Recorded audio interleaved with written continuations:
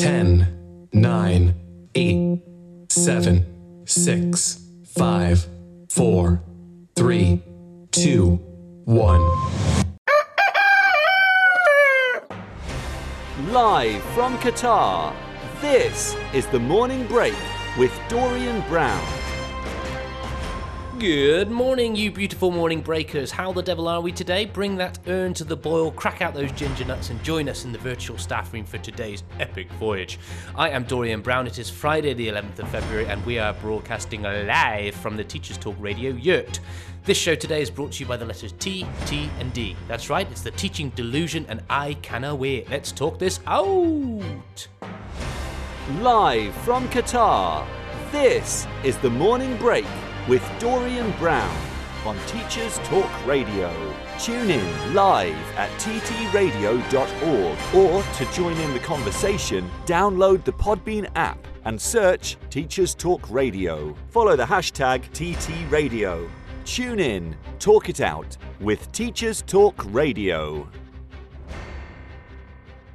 It is Friday, people. It's the day that most of us have as our smart target for the week on a Monday morning. Perhaps one reason we like Friday so much comes from Norse mythology, where the day itself is derived from Frigg's Day, Frigg being the wife of Odin, representing love and beauty. So I hope wherever you are at this moment in time, you are feeling that Friday love and looking forward to the beauty of that weekend. Talking of beauty, let us take our weekly stroll into the hinterland of the English language as my imaginary co-host Susie Dent serves up our word, which is always on point, always topical, and it is, for this week, it is the word flenched, F-L-E-N-C-H-E-D, from the 19th century, and it is said of weather or a situation that promises to improve but somehow never does. Now, I cannot say whether this word links or relates to British politics, as speaking negatively or criticising what goes on has been outlawed in school buildings, and in case that extends to us here at Teachers Talk Radio, I'm saying nothing, except perhaps to echo those 5 immortal words uttered by Peter Cunner in the 90s. No sign of any flinching here, though, today, as we have an absolute banger of a show today, and one that I have really been looking forward to. I first reached out to my inspirational guest, Mr. Bruce Robertson, back in November 2021, and at that time he was about to undergo an inspection, but generously then committed to coming on for a chat in the new year once the dust had settled from that. So we will, yes, in fact, be talking about that inspection report, and I'm sure many of you would have already heard about that in the press. Bruce is the rector of Berwickshire High School in the Scottish Borders and author of the Teaching Delusion trilogy.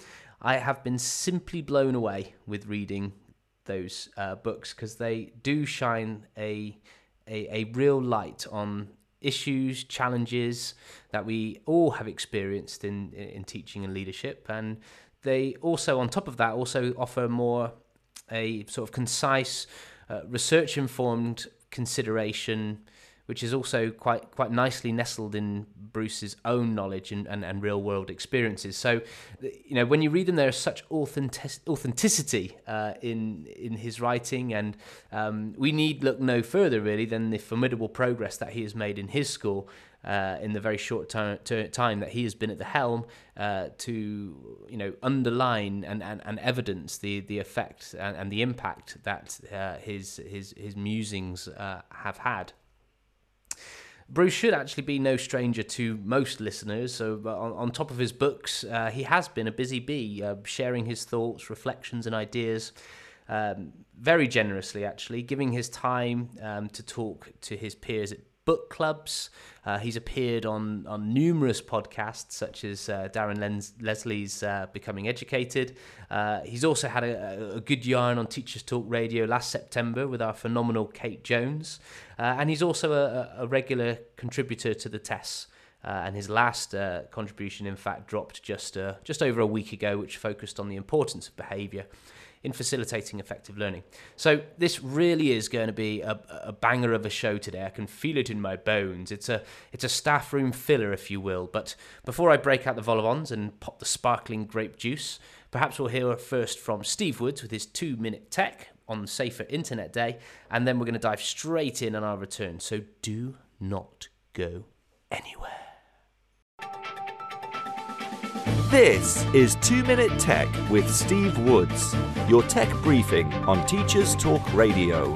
Hello, it's Safer Internet Week, with the official day being on Tuesday, the 8th of February. This year, the UK Safer Internet Centre is questioning whether gaming online is all fun and games. They ask young people to explore respect and relationships in online gaming. A lot of schools may be having drop-down days, and you may be expected to deliver an online safety lesson. This is great, but are you confident in your knowledge? There's nothing worse than having to teach a lesson out of your comfort zone, especially when you're discussing a topic where the learners may know more than the teacher. Saferinternet.org.uk, the brains behind Safer Internet Day, have come to the rescue with a series of films under the heading of virtual assemblies on their website. Starting with a story about in-app purchases getting out of hand for 3 to 7-year-olds, and then for 7 to 11 and 11 to 18s having a discussion on online behaviour and respect. This resource is informative and will allow those of us that are less confident to play the film and facilitate a discussion. As always, if you're going to use an online resource, make sure you've watched it first to make sure it's appropriate for your pupils.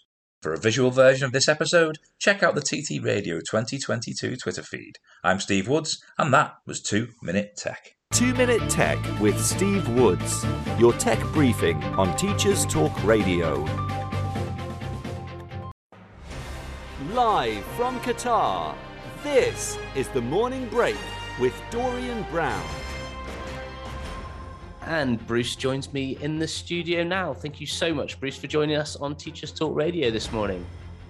Thanks so much for inviting me on. Great to be here.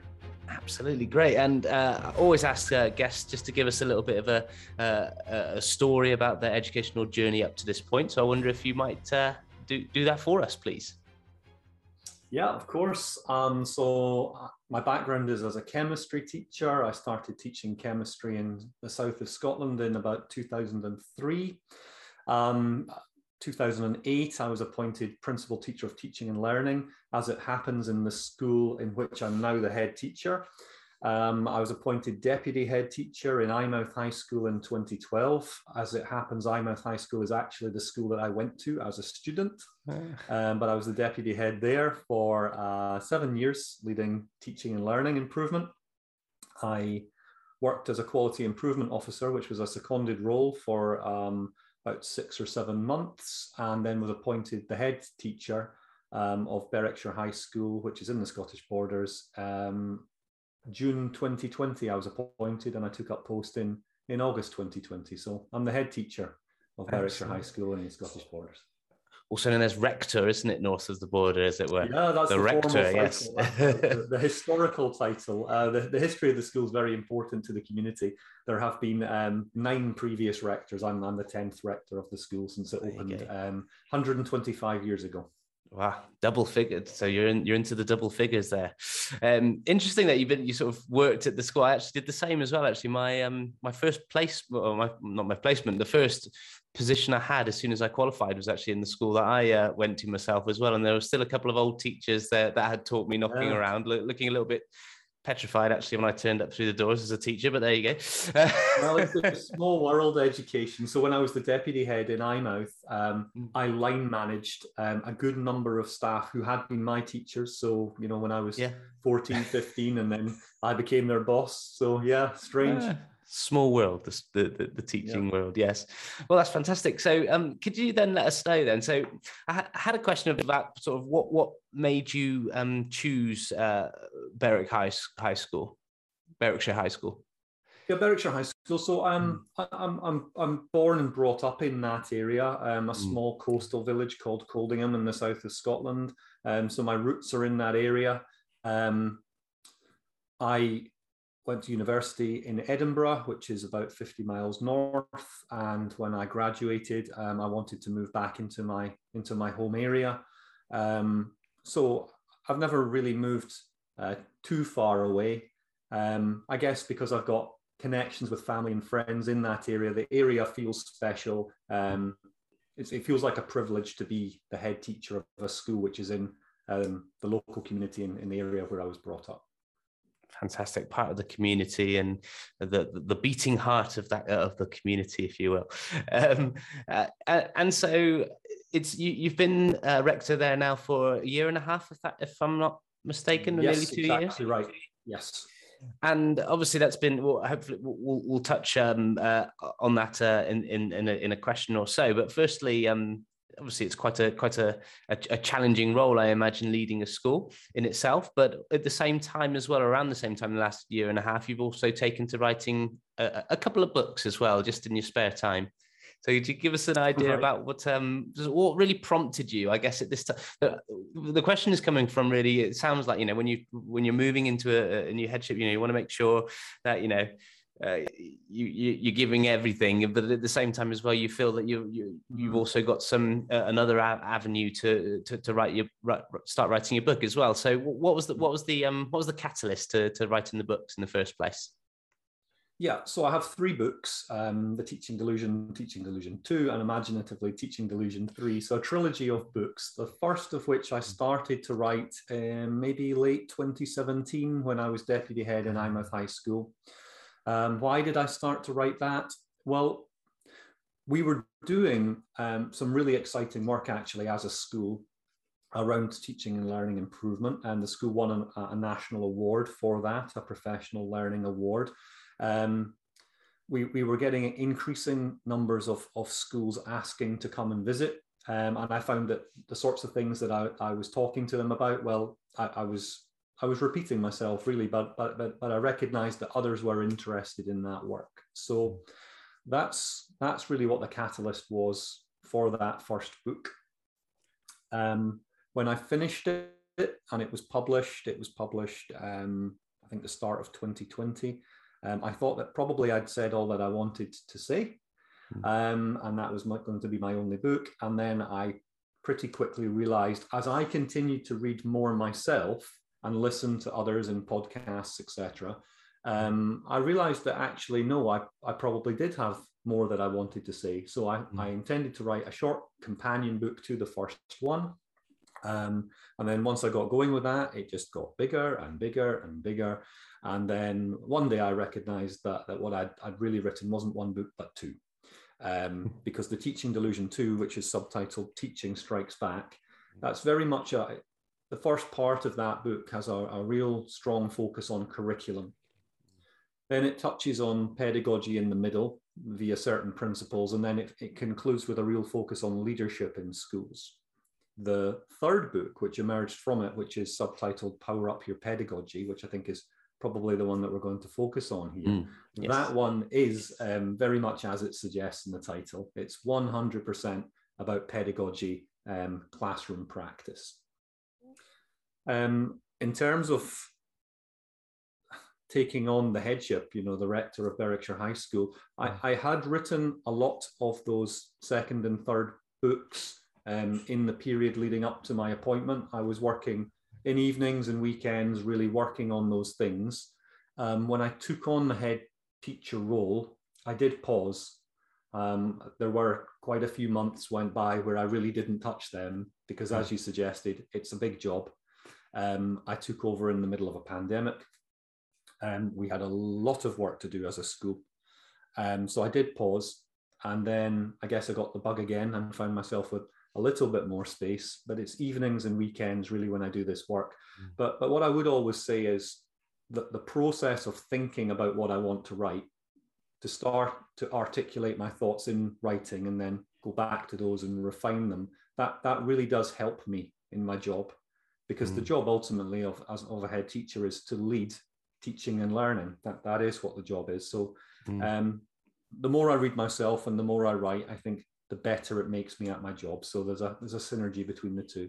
Yeah, and that kind of deep thought and reflection as well, I think, kind of encompasses all of that, doesn't it? Yeah, and that's great to hear. I think that, yeah, the writing obviously is something that you're very that you see is very important for the job, but also something that is very is a hobby, if you like, So yes, some people will play golf, or you may play golf as well, but yes. But it's something that You do, there you go. So, but it's something that you can do of an evening, perhaps, maybe when, and I'm the same actually when it comes to not writing, unfortunately, but certainly the reading part. I do like to do that as a kind of sort of a wind down. So I think a lot of people will feel that too. When I first reached out to you, sort of back in November, I think it was through Twitter there, Bruce. You'd agreed already to sort of come on the show, but you were slightly preoccupied with a little inspection visit that was going on. Could you let us know how that went? Yes. So when I took over the school, it had an inspection about 18 months before. And that hadn't been a good visit by inspectors.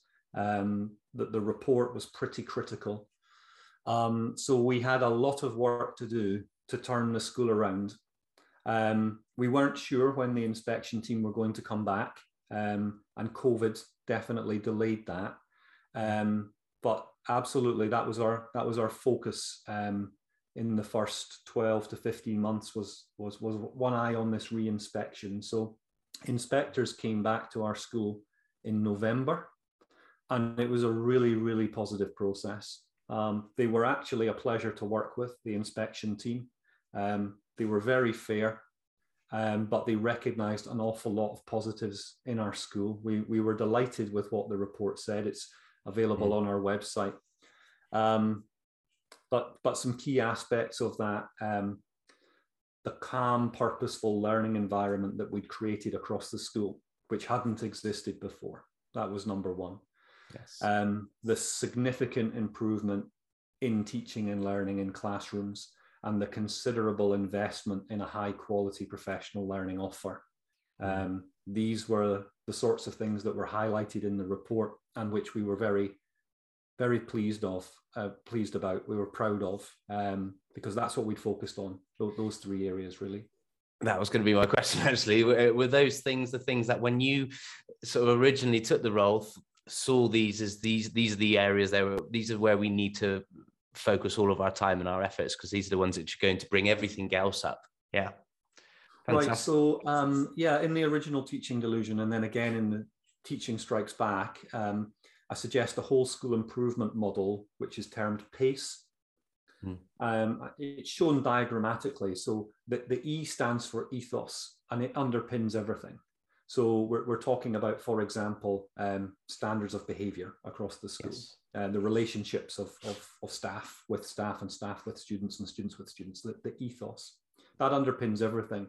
So we absolutely had to focus on that to create this calm, purposeful learning environment. And in the middle of that model is the P and the C. So that's the P's pedagogy and the C's curriculum. So the what and the how of teaching, really. And then the A stands for attainment, or if you prefer, achievement.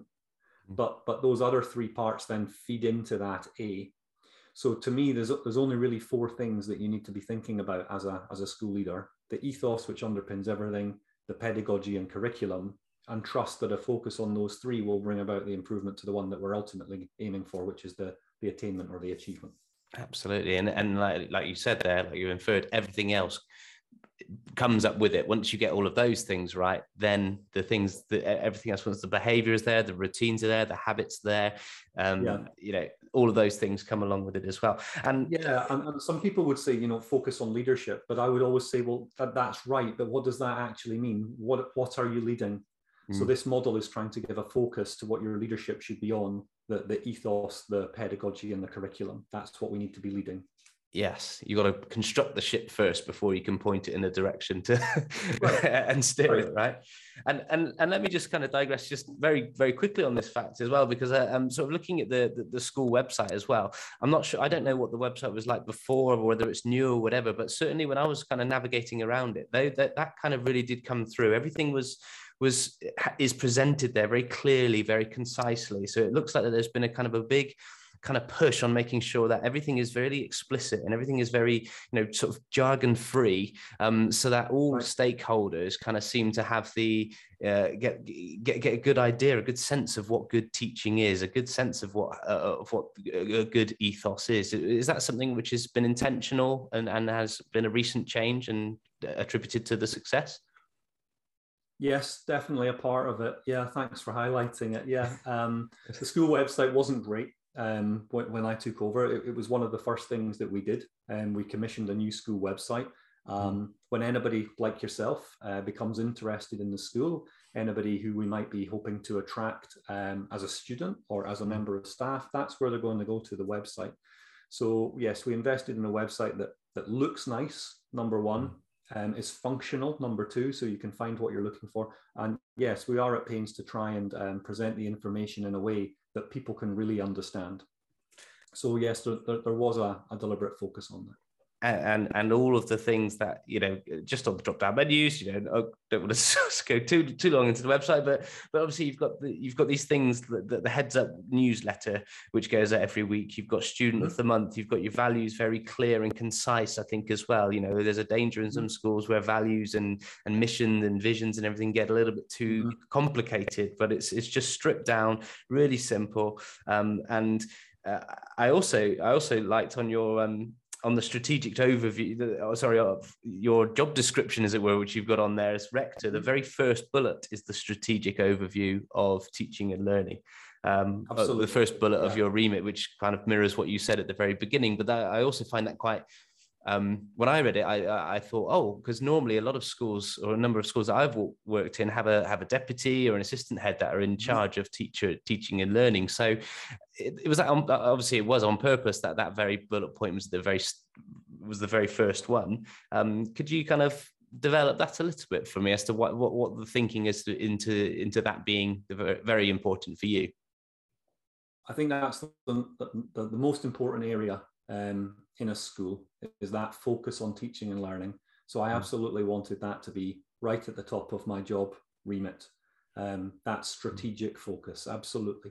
You're right that I have other staff, key staff, who are leading that work in a more operational way. And the strategic focus, while sitting on my remit, that doesn't mean that nobody else is involved in the strategy. There's an awful lot of discussion which is going on within the senior leadership team and the extended leadership team, which involves our middle leaders. But ultimately, I think it needs to sit on the head teacher's remit. And I think that to put that first, I think that sends a message. One of the first appointments when I was head teacher, one of my first appointments was a principal teacher of pedagogy. So I created that position in the school. This is somebody who has a non-teaching commitment for about 4 days. And that person works in a coaching capacity with staff, does a lot of lesson observation and gets into coaching conversations with them, leads the professional learning agenda in the school. Really, a really important lead figure in our school is our principal teacher of pedagogy. Yeah, sounds it. And I love the idea. I have sort of a question a little bit later about sort of those positions and in terms of how much teaching they actually do. But I think being in the classroom and observing lessons and coaching, etc., is as good as, isn't it, essentially, because you are there and you're seeing the fruit of the labours, if you like, coming through. I wonder, just before we kind of go off for a quick break, to what extent do you think that your previous experience as it was deputy head teaching and learning for, was it 8-9 years, I think you said, and also quality improvement officer, to what extent did those experiences then perhaps maybe shape that disposition that teaching and learning was number one? And I'm asking this in the way that, imagine if it was perhaps maybe someone became rector who had 7 or 8 years pastoral experience, etc., leading the pastoral aspect, and maybe they might have a bit more of a kind of a heightened importance of pastoral. So do you feel that your beliefs have been shaped by your experiences as you've gone through? Oh, definitely. That there are some specific aspects which do have a transferable element to them. A realization perhaps that leadership is all about getting the best out of people in the pursuit of a clear goal. You can read as much leadership theory as you like, and it's important that you do, but there's no substitute for the experience.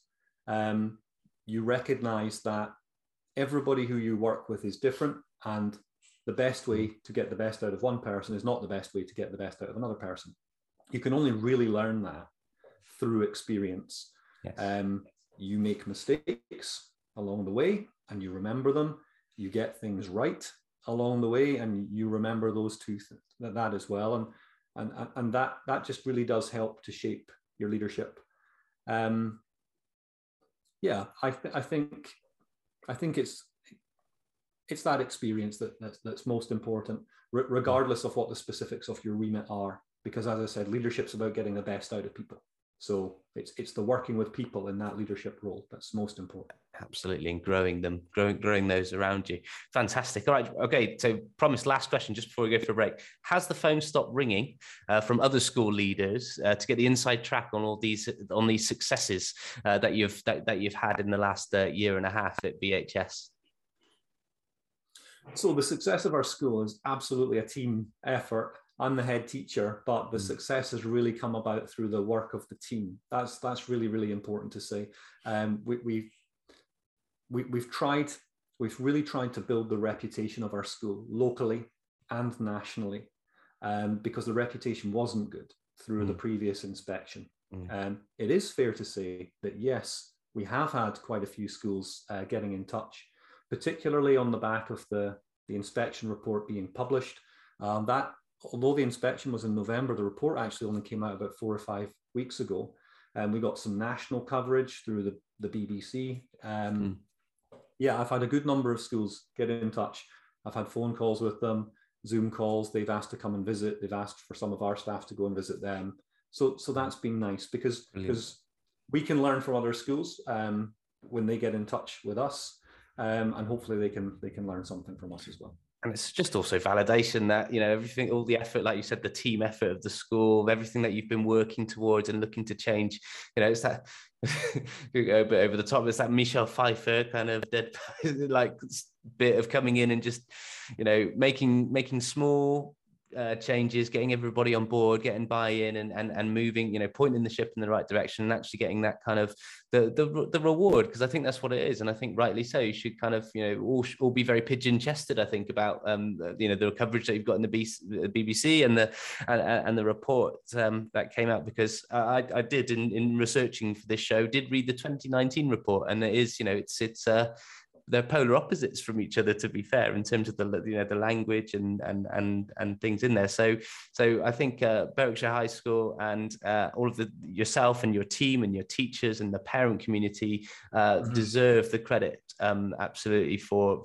those successes. And yes, we are in the next section going to hopefully dig into some of the finer points of those successes, so that we can maybe steal a few takeaways ourselves and put them into our schools and our teaching. So we'll be back in 2 minutes.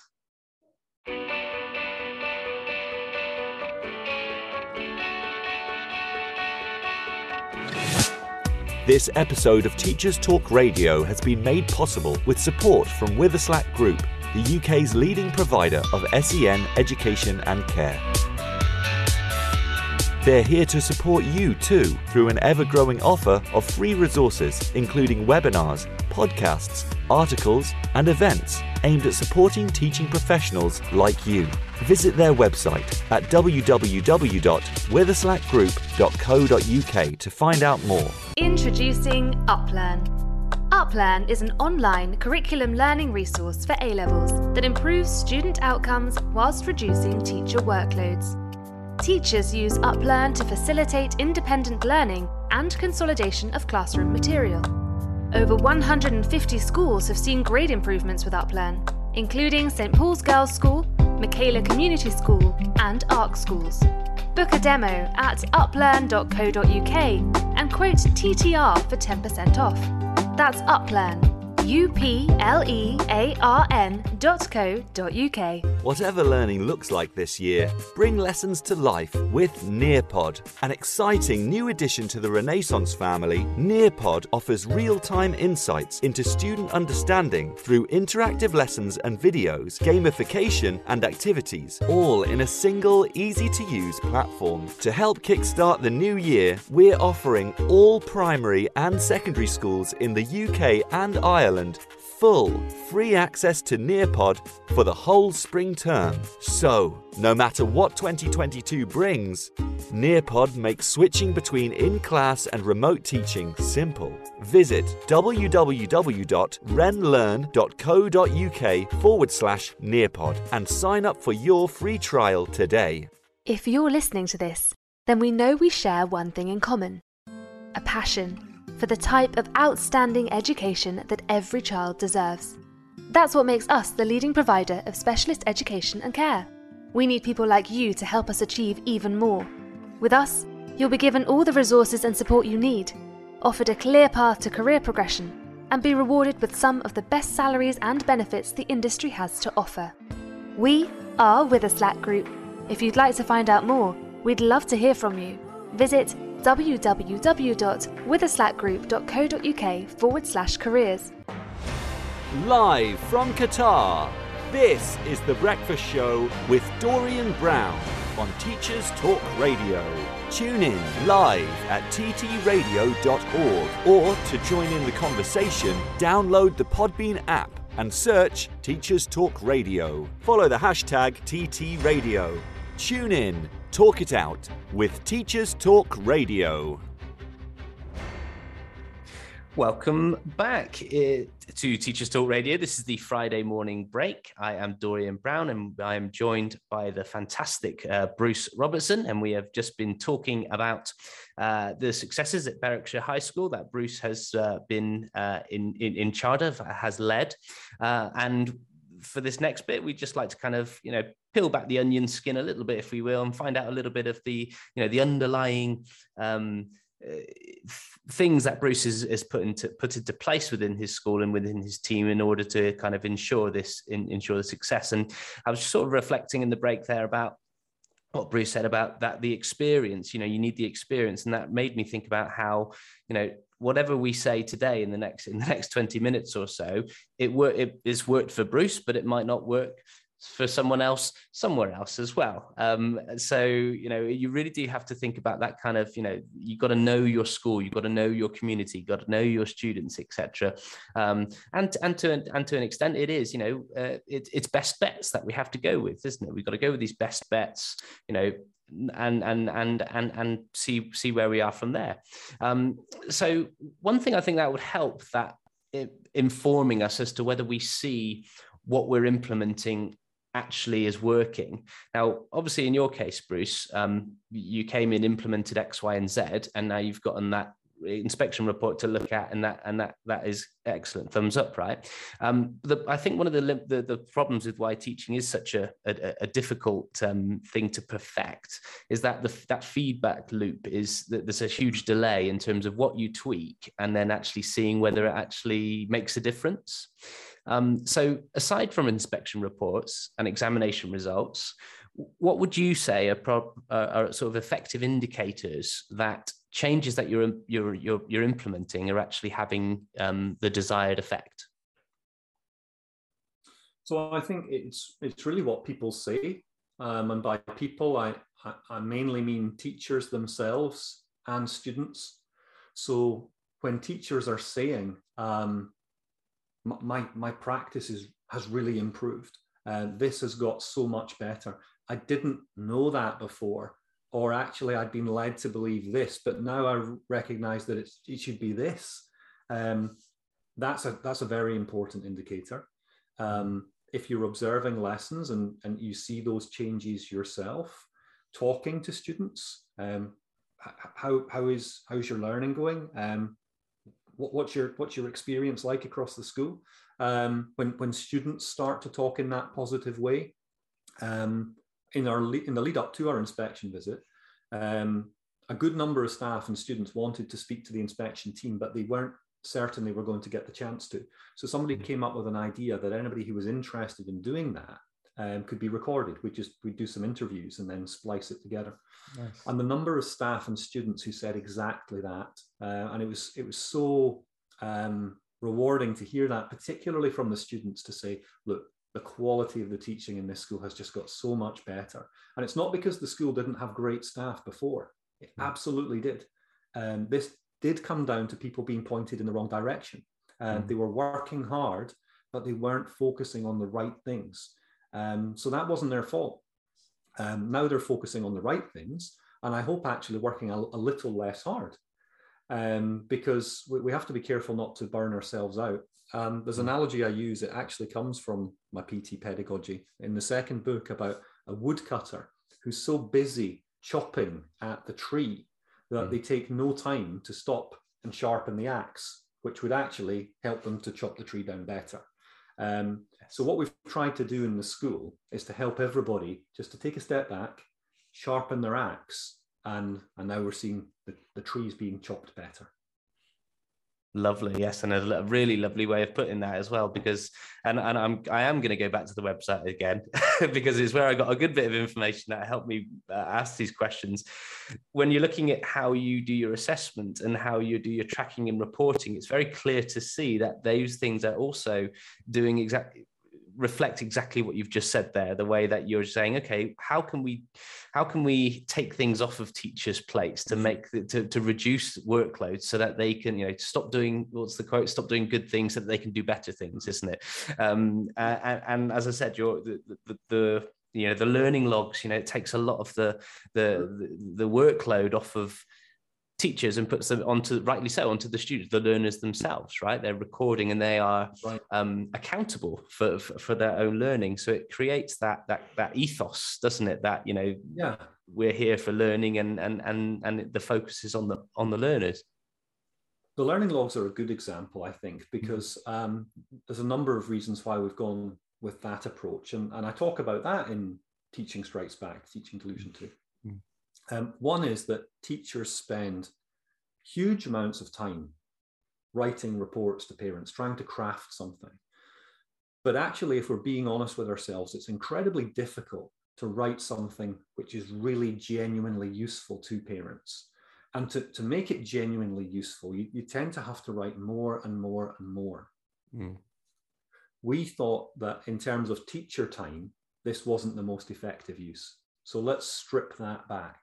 Now teachers can use that in a better way for professional learning, better lesson planning, not for marking. We're quite clear that we're trying to reduce the marking burden as well. And a lot of what we think needs to be marked out with class time, it can be done in another way, often during class time. So we're trying to free up teachers so they can focus on things that will actually help make their teaching better, to sharpen the axe, if you like. For parents, we thought it was more important, rather than get an annual report with these extensive teacher comments, that they got something much more regular and more formative. So this is where there's a nice link to the improvements we've made to pedagogy, because lessons will now start with a daily review. The week will end in each subject with a weekly review, the month with a monthly review, and our end of topic review. Now, it's overkill to get students to record information from all of those reviews.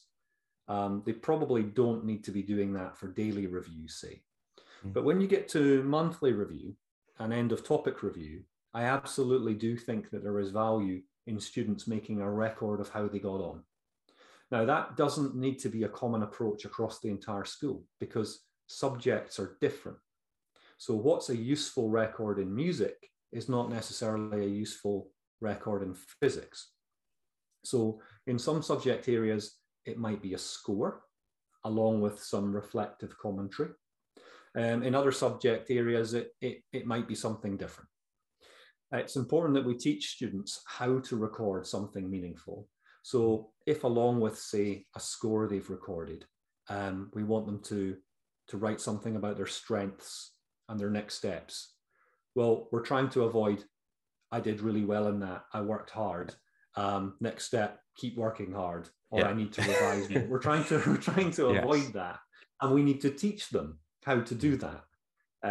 We need to model that. We need to give them examples and non-examples for it. Yeah, so it's that. And increasingly, I think, our approach to learning logs is bearing fruit, and people are recognizing the value in them. I just think it's just from you talking there, it means that the students are actively involved in thinking, and retrieval in processing what they have learned. And as you said, as they move further through the year, they know that they're continually going to be asked to reflect and write these things. So it makes the in the moment learning, it makes it even the more so important for them, doesn't it? So it just makes an absolute ton of sense. And I'm sure all of our listeners in the studio will be thinking, where's the jobs for this school? Where's the job? I certainly am. It just sounds great that you've got a rector, you've got a head of school who's just so switched on and passionate about the important, the teaching and learning and professional development front and center.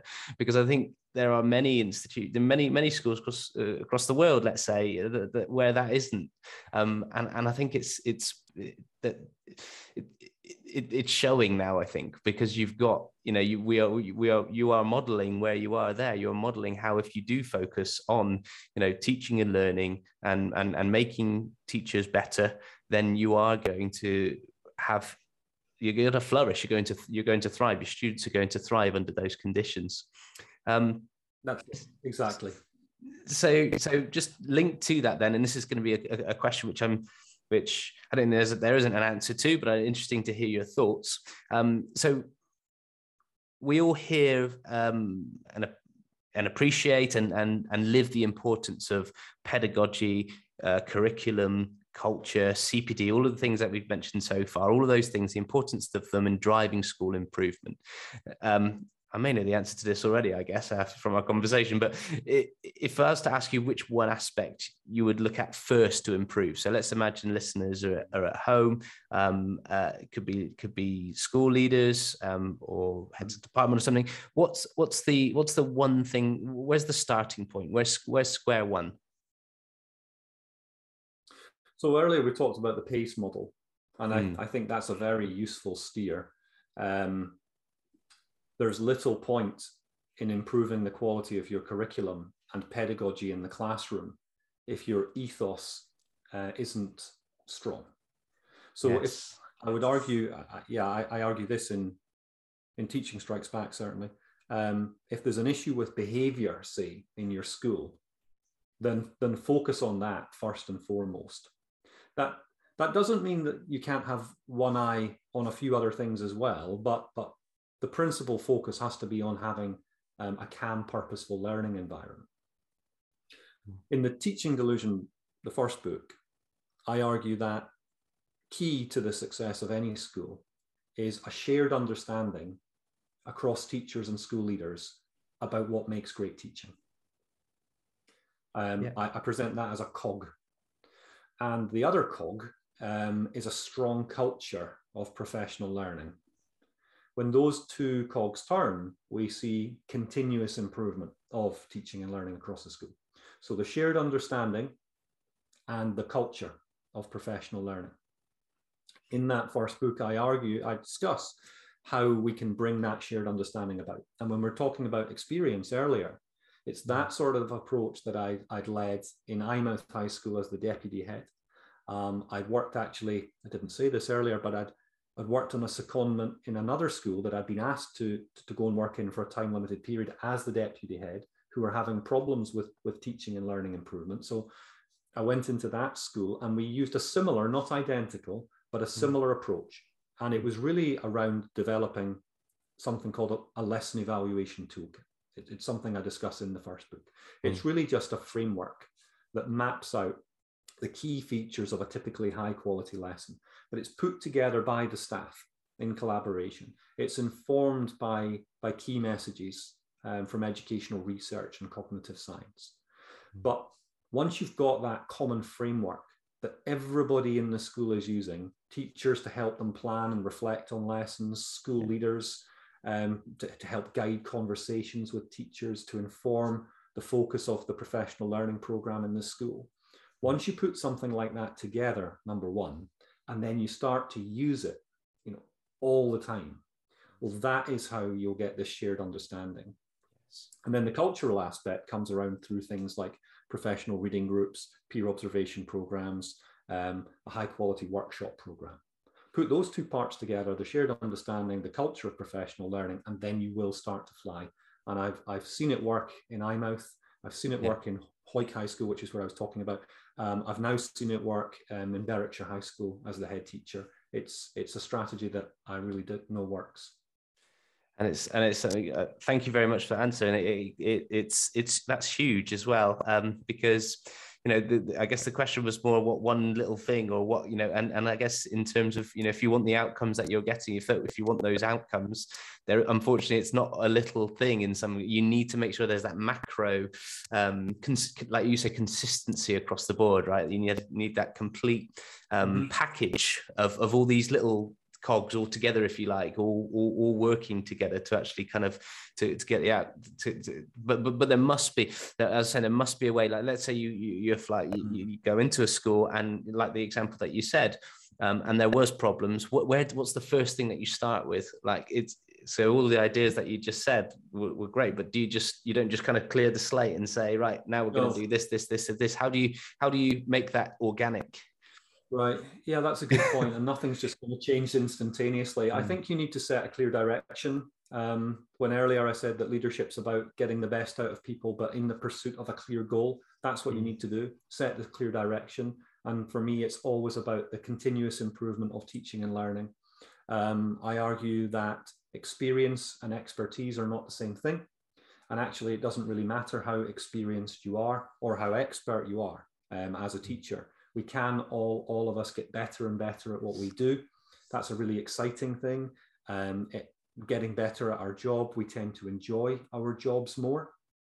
There are very few teachers who don't get fired up and excited by high quality professional development. It's just about finding the right thing for the right teacher. And it's why having so many different approaches to professional development is important in a school. It's why a culture of trust is key. Professional autonomy as well. For some, they will really appreciate a more structured, a more directional approach. For others, it's the complete opposite. They would rather be left to explore themselves, maybe touching base with certain key individuals at key points. So it's definitely not about one size fits all, but to come back to what you asked me, it's about that clear direction. And for me, it's always the continuous improvement of teaching and learning. Love it. And hence why CPD has been just so visible and so importantly kind of highlighted in blogs and books and chapters of books like yourself as well in recent times, because it does seem to, all of the reports that have come out of the Education Endowment Foundation are all pointing towards just the importance of high quality professional development. This is just so absolutely fascinating and mind-blowing, Bruce. We are kind of coming near the end of the show, but we've got time, I think, to discuss the Teaching Delusion 3 and some of the elements of it. So we're just going to go to the news with Gail, and we'll be back in 2 minutes to talk more about the Power Up prompts. This is Teachers Talk Radio, and this is Teachers Talk Radio News with Gail Glenn.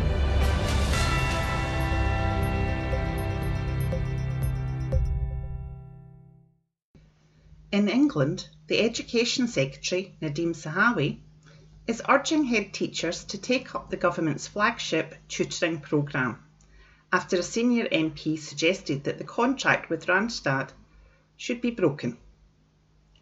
In a letter to head teachers, Mr. Zahawi wrote, "I would strongly urge you to take up this range of national tutoring programme support and maximise the opportunities available to you to support those pupils that need the most additional help.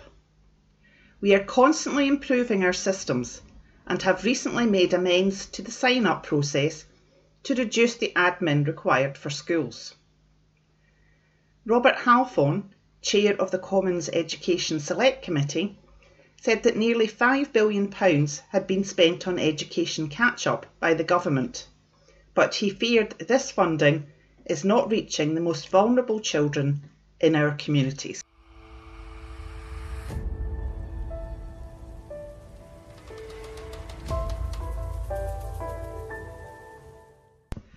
In Sudan, the first ever multi-year resilience programme has been rolled out by Education Cannot Wait. The programme is being delivered in partnership with Save the Children and UNICEF and has announced a $17.7 million in catalytic seed funding and hopes to catalyse an additional 60 million. Yasmin Sheriff, Director of Education Cannot Wait, said, "Conflict, COVID-19, climate change and deepening economic crisis are derailing efforts to build peace, unity and sustainable development in Sudan. Without an education, girls and boys face increased risk of child marriage, early pregnancy, exploitation, abuse, recruitment into armed groups and child labour. Our investment in education is an investment in the future of Sudan. It's an investment in ending poverty and hunger. It's an investment in peace." The multi-year programme addresses the most pressing, chronic and emergent humanitarian and development educational needs in the country. The overall goal of the programme is to sustainably improve learning outcomes, availability of opportunities and overall well-being for crisis-affected children in Sudan by introducing a whole-of-child approach to education. This has been your latest Teachers Talk Radio News with Gail Glenn.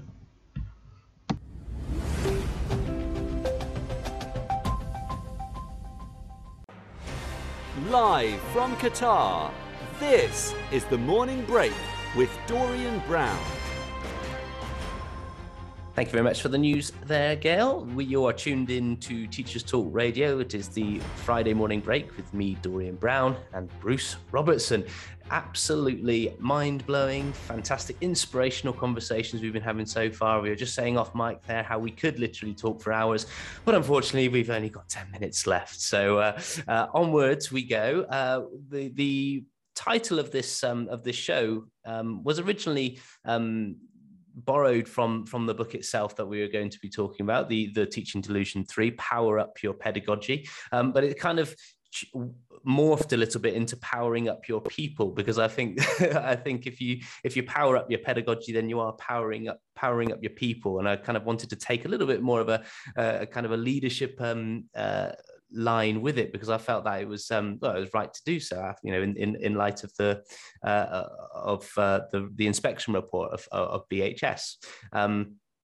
So let's drill down a little bit with our time remaining, if I may, with you, Bruce, with some of the elements of teaching which you identify in the Teaching Delusion 3. So you outlined 12 in total. So 12, would you call them tools or techniques? Elements, I call them. Yeah, 12 elements. Yes. 12 elements, and along with them, there are these power-up prompts, which encourage individuals or pairs or whatever to reflect. And then you also suggest some evidence-informed, trusted techniques, which can supplement, facilitate, give ideas in terms of how to do what you're already doing even better. So how did you arrive at 12? And perhaps maybe you might want to also fill in maybe if there's some inaccuracies of what I've just said there. Give us an overview of what these 12 elements are, and why you settled on 12. I think it was fairly accurate in the way you presented that. Oh, right. Okay, thanks. Yes.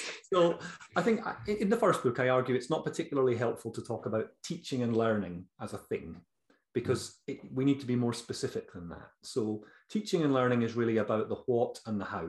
So the what is curriculum and the how is pedagogy. So we've drilled down a little bit, but then to think about pedagogy, that's probably not helpful enough in itself. We have to break that down into some aspects or elements, as I frame them, which are more specific, thematic organizers, if you like. So the 12 elements are really the 12 aspects of pedagogy that I thought it would be helpful for teachers and school leaders to reflect on when they're getting into conversations about planning or how lessons have been taught. So element 1, daily review. Element 2, learning intentions. 3, success criteria. 4, prior knowledge. 5, presenting content. 6, practice. I'll not go through them all. I was going to say, you've done that before. You get the idea. So then there's discussion within the element about key messages from educational research and cognitive science. At points, after a few paragraphs or so, there's a power-up prompt, which is really a statement designed to capture the essence of what's just gone before, and get you to reflect on that. So it's a pause for reflection, and a guiding principle, if you like.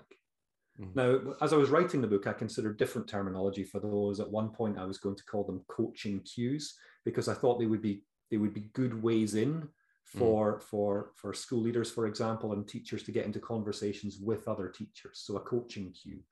But when the title came to me of Power Up Your Pedagogy, then I thought, no, these are better framed as power up prompts. Yes. So it's a prompt to get you to power up.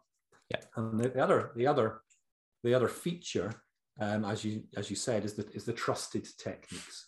So this is a specific practice, some of which will be familiar to readers from the work of others. Cold call, for example, pause, pounce, bounce, and some of which are new, but they are specific things that you as a teacher can deliberately practice to power up your pedagogy. So that's what it is. Yeah, I think nice. Probably that's fantastic. And the fact that there's 12 is just kind of, what jumped into my mind there was that the terminology I've heard recently in terms of CPD was the active ingredients. So perhaps maybe these are these 12 things, the things that, if we really do focus on powering them up, then everything else comes up along with it. It's the Pygmalion effect, as it were, right? And so let's take whilst we've got some a bit of time remaining, let's take a bit of a deeper dive on one in particular. Now, I had a couple in mind, but I wonder if there's one in particular that you'd like to. Yeah, I'm not going to ask you for your favourite. It's not always good to ask for one's favourite, is it?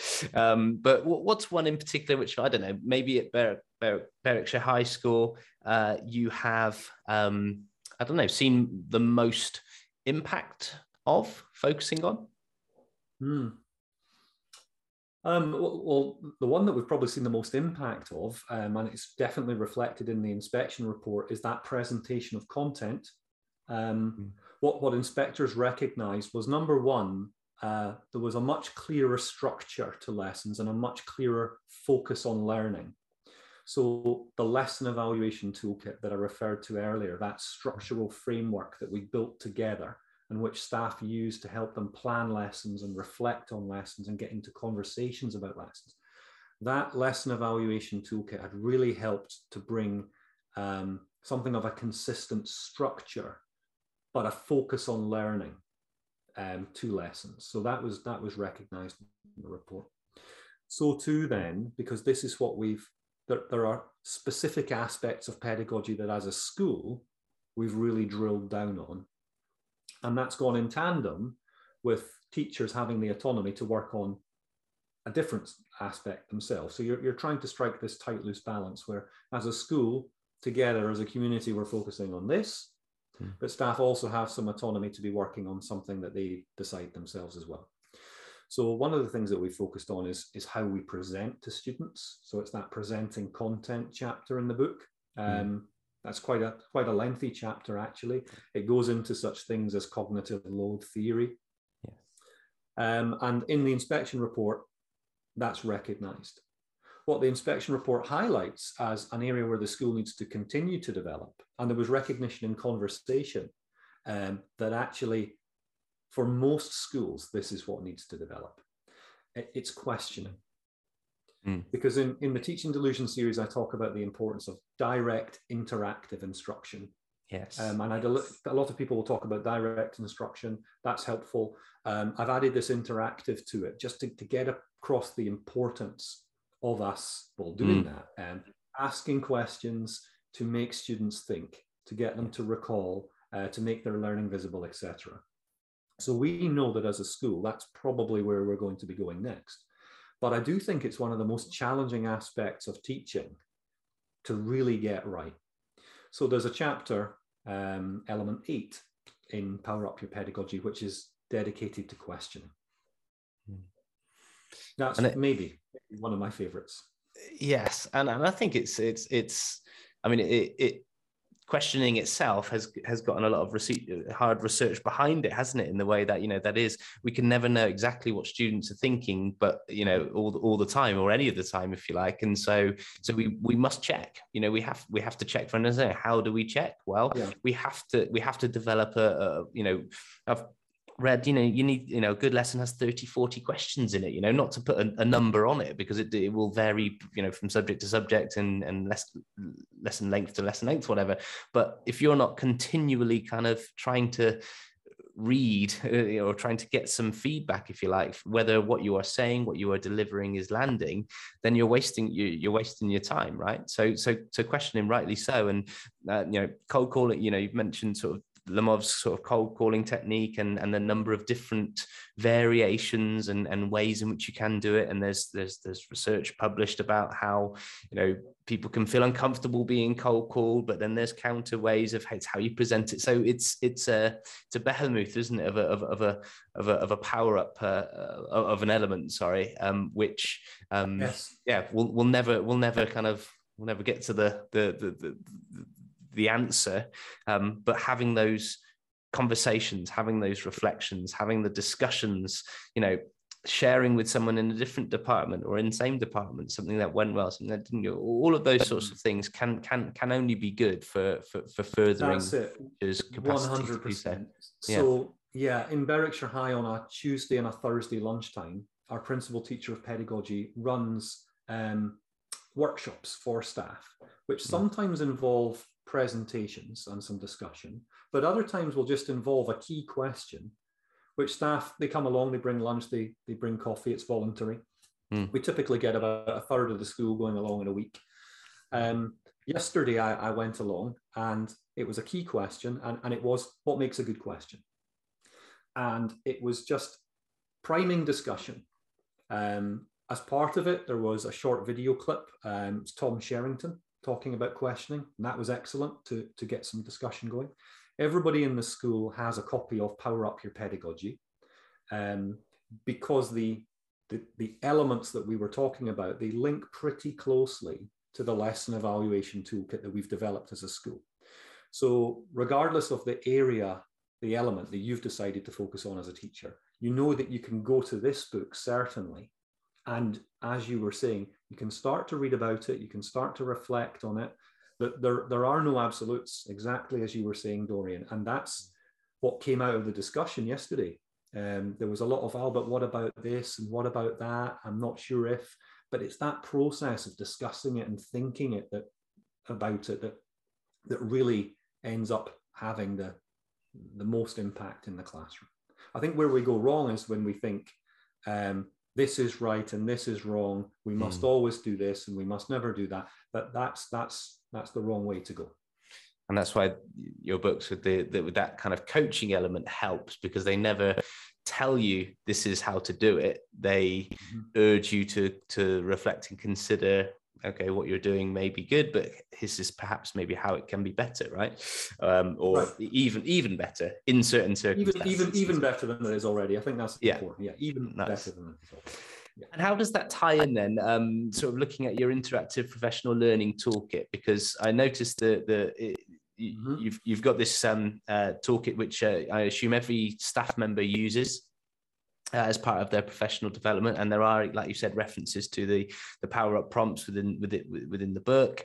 Could you let our listeners kind of give an idea about how you have gone about, I guess, designing your professional development through these learning toolkits, professional learning toolkits? Yeah, so we're talking about two different toolkits here, to be clear. We're talking about the lesson evaluation toolkit. That's what we've referred to most of the way through this discussion, which is that framework that will highlight elements of pedagogy, say daily review, learning intention, success criteria, and then give some bullet points that are useful for reflection when you're planning and when you're reflecting on lessons. That's the lesson evaluation toolkit.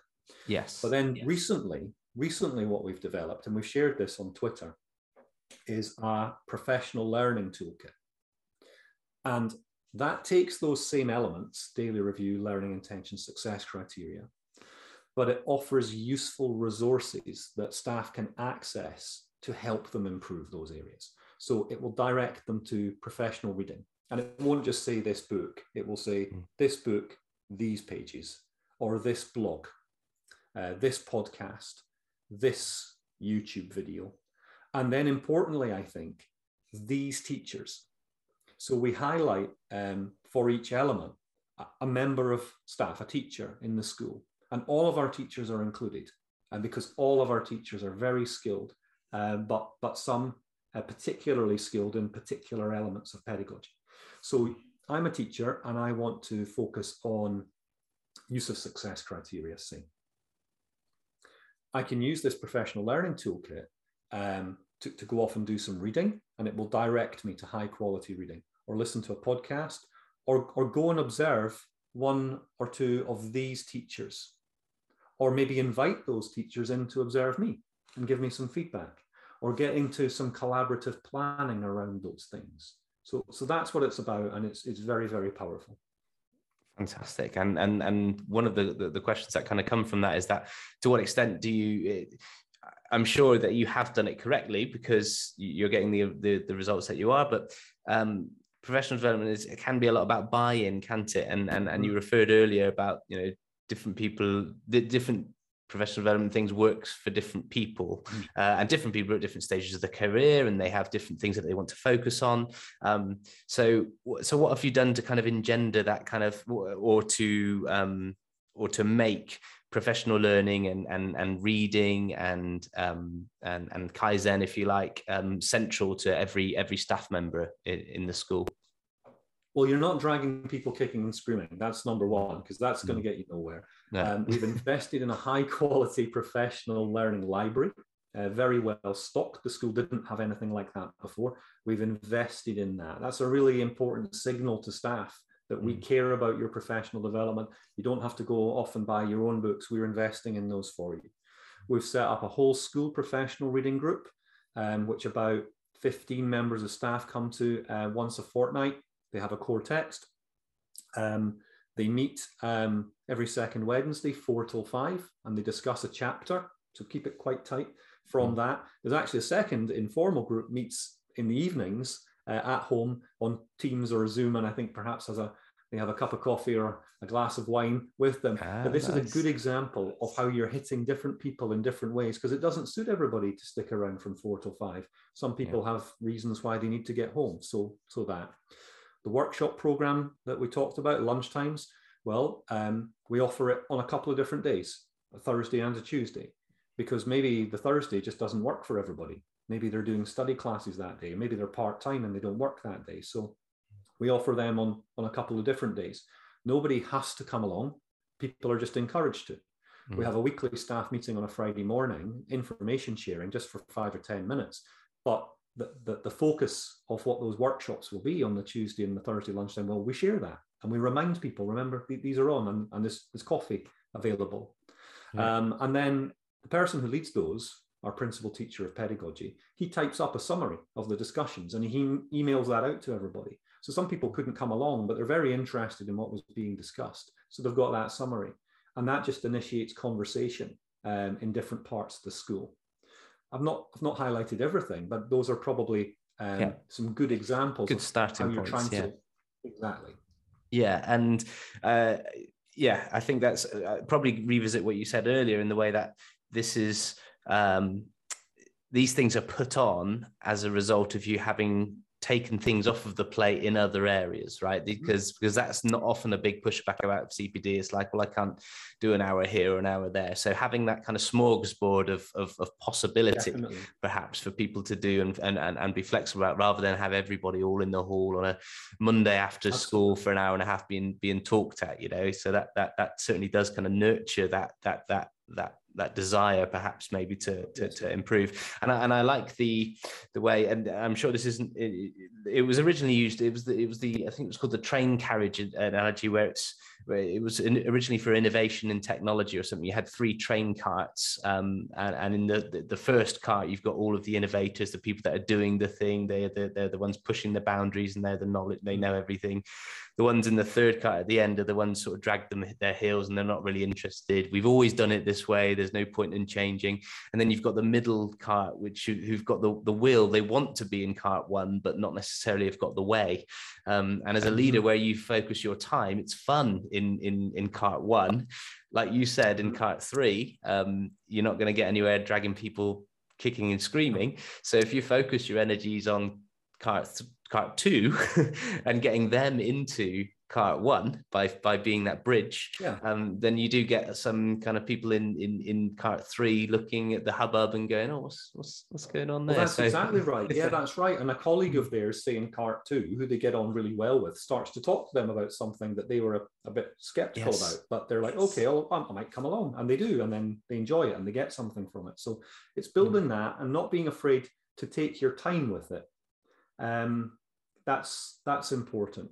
Yes, the job is incredibly important, but that's where that model pace again can be useful, because that word in itself, let's get the pace right. Yes. That was always adorned the lesson feedback forums, didn't it? Pace and differentiation. Yes, but as another couple of shows right there, isn't it? Bruce, you've been so generous with your time with us today. We've gone off kind of on a couple of tangents into hinterland, and I've really enjoyed the discussion. It's been absolutely phenomenal, and I hope the listeners at home are able to kind of take from this and really kind of start those conversations in their own staff rooms and with their own leadership teams and everything. I'll put all of the sort of links that we've talked about in the show notes at the end. So if anybody would like to kind of follow up on looking at the Teaching Delusion 1, 2, or 3, or the Berwickshire High website, I'll put that up on there and everything as well, so we'll follow up. You're on Twitter as well, Bruce. I know you're this is how this happened, by me just reaching out, and I know you're extremely generous with your time. You've appeared on a number of podcasts and book clubs and stuff, and I think that's just testament to how passionate and enthusiastic you are, and how much you believe in what you're saying and what you're doing. So I'd like to thank you so much for coming on the show, and thank you very much for having me on. It's been a pleasure. Hopefully, when we have Teaching Delusion 4, no, that's not going to happen, is it? No, that spoils the trilogy that way. But I'm sure, I'm hoping maybe in the future we could perhaps maybe dig a little bit deeper into some of these, maybe in a forthcoming episode perhaps. But thank you very much. Thank you very much for your time, Bruce. Take care, everybody, and we'll see you next week. You've been listening to Teachers Talk Radio. Tune in live and listen back at ttradio.org. We look forward to hearing from you next time on Teachers Talk Radio.